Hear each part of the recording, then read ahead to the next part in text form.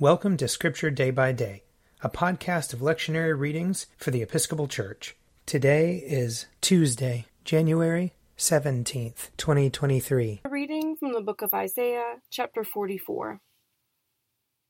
All who make idols are nothing, and the things they delight in do not profit. Their witnesses neither see nor know, and so they will be put to shame. Who would fashion a god or cast an image that can do no good? Look, all its devotees shall be put to shame. The artisans, too, are merely human.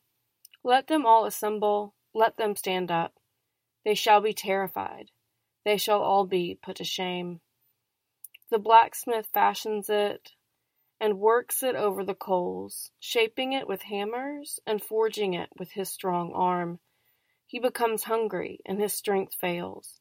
He drinks no water, and it's faint. The carpenter stretches a line, marks it out with a stylus, fashions it with planes, and marks it with a compass. He makes it in human form, with human beauty, to be set up in a shrine. He cuts down cedars, or chooses a holm tree or an oak, and lets it grow among the trees of the forest. He plants a cedar, and the rain nourishes it. Then it can be used as fuel. Part of it he takes and warms himself. He kindles a fire and bakes bread. Then he makes a god and worships it, makes it a carved image and bows down before it. Half of it he burns in the fire. Over this half he roasts meat, eats it, and is satisfied. He also warms himself and says, "Ah, I am warm. I can feel the fire."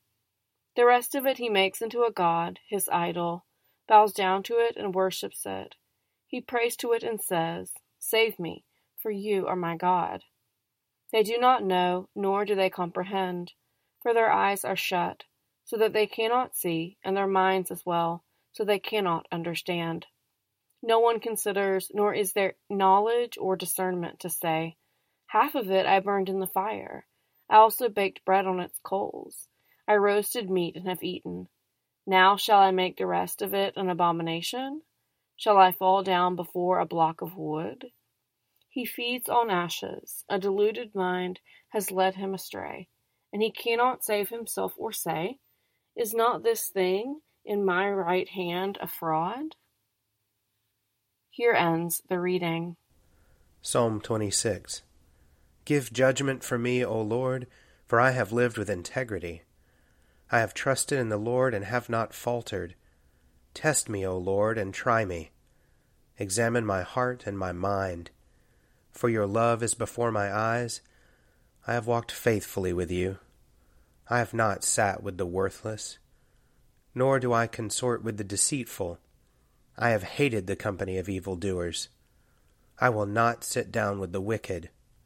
I will wash my hands in innocence, O Lord, that I may go in procession round your altar, singing aloud a song of thanksgiving, and recounting all your wonderful deeds.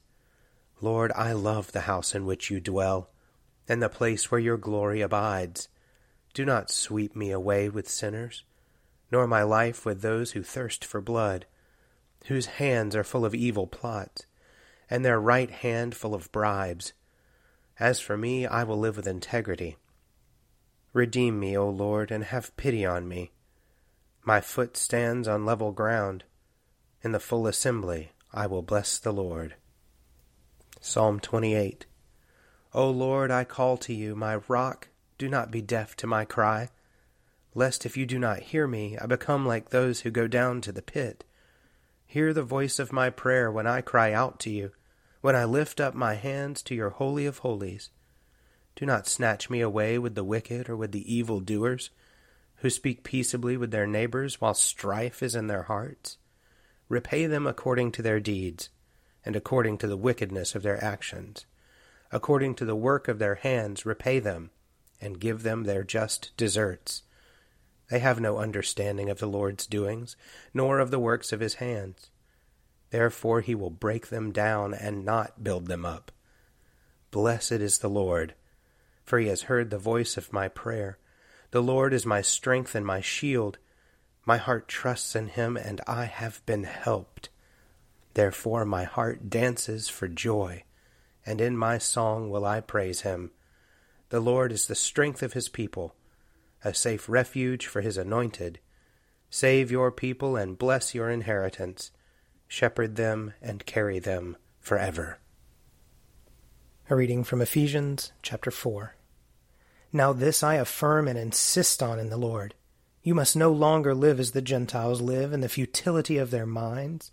They are darkened in their understanding, alienated from the life of God because of their ignorance and hardness of heart.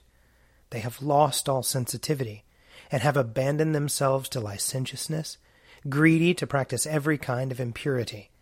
That is not the way you learned Christ, for surely you have heard about him and were taught in him, as truth is in Jesus. You were taught to put away your former way of life, your old self corrupt and deluded by its lusts, and to be renewed in the spirit of your minds, and to clothe yourselves with the new self, created according to the likeness of God in true righteousness and holiness.